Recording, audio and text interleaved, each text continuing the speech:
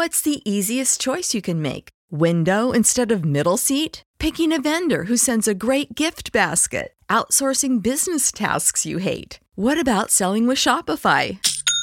Whether you're selling a little or a lot, Shopify helps you do your thing, however you cha-ching. Shopify is the global commerce platform that helps you sell at every stage of your business. From the launch your online shop stage to the first real-life store stage, all the way to the did we just hit a million orders stage. Shopify's there to help you grow. Whether you're selling scented soap or offering outdoor outfits, Shopify helps you sell. Wherever and whatever you're selling, Shopify's got you covered. Sign up for a $1 per month trial period at shopify.com/try. Go to shopify.com/try now to grow your business, no matter what stage you're in. Shopify.com/try.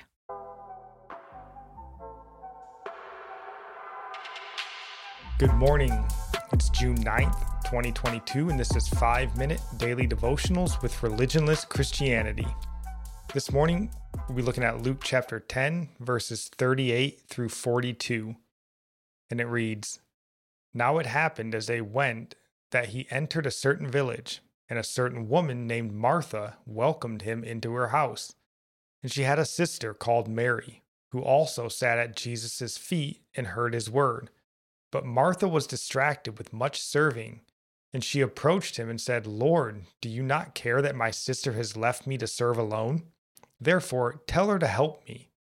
And Jesus answered and said to her, 'Martha, Martha, you are worried and troubled about many things, but one thing is needed, and Mary has chosen that good part, which will not be taken away from her.'"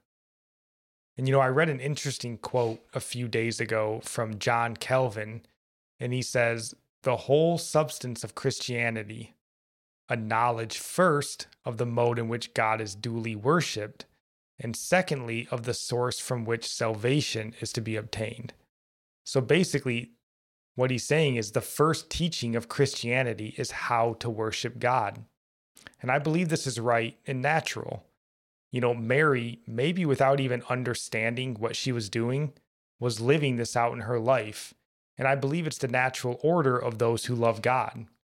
Worship and longing to just be with him, to sit at his feet. That's right. It's interesting that Martha is the one who invites Jesus into her home, and she doesn't even spend time with him. I have been the guest in someone's home before, and they have been so busy taking care of serving and cleaning the kitchen or whatever, and they never have a conversation with me, or it's as if they just want to impress you with their home and what they serve or who they invited. But you really grow in relationship with people when they just stop and look you in the eyes and care about what's going on in your life and share stories of life and talk about the Lord. And I'm just thinking also about all the people who get so busy doing work for the church that they don't have much fruit of the Spirit. And you can tell they have not been abiding in Christ, but they have busied themselves with seemingly more important matters, which causes them to become upset with those who don't do work as they do, like Martha. I've known people in church who get burnt out with so many church activities and demands that they have no peace or time to even fellowship without worrying about the work that can be done. And I'm not sure why Martha desired to have Jesus in her home.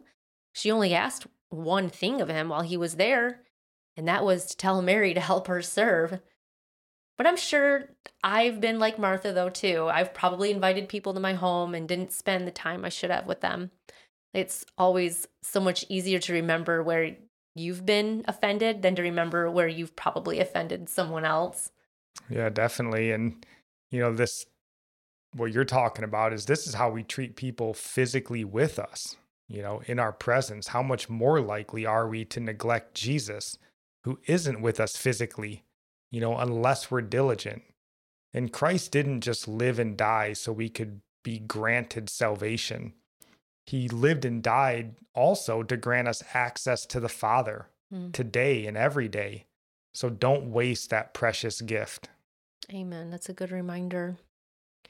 Our psalm of the day comes from Psalm 40, verse 11. Do not withhold your tender mercies from me, O Lord. Let your loving kindness and your truth continually preserve me. And our proverb is Proverbs 9, verse 6. Forsake foolishness and live, and go in the way of understanding. And I'll end praying for you from Psalms 145. May the Lord show you he is gracious and merciful, slow to anger and abounding in steadfast love. That the Lord is good to all, and his mercy is over all that he has made. May you know the Lord is near to all who call on him in truth, that the Lord preserves all who love him. God bless.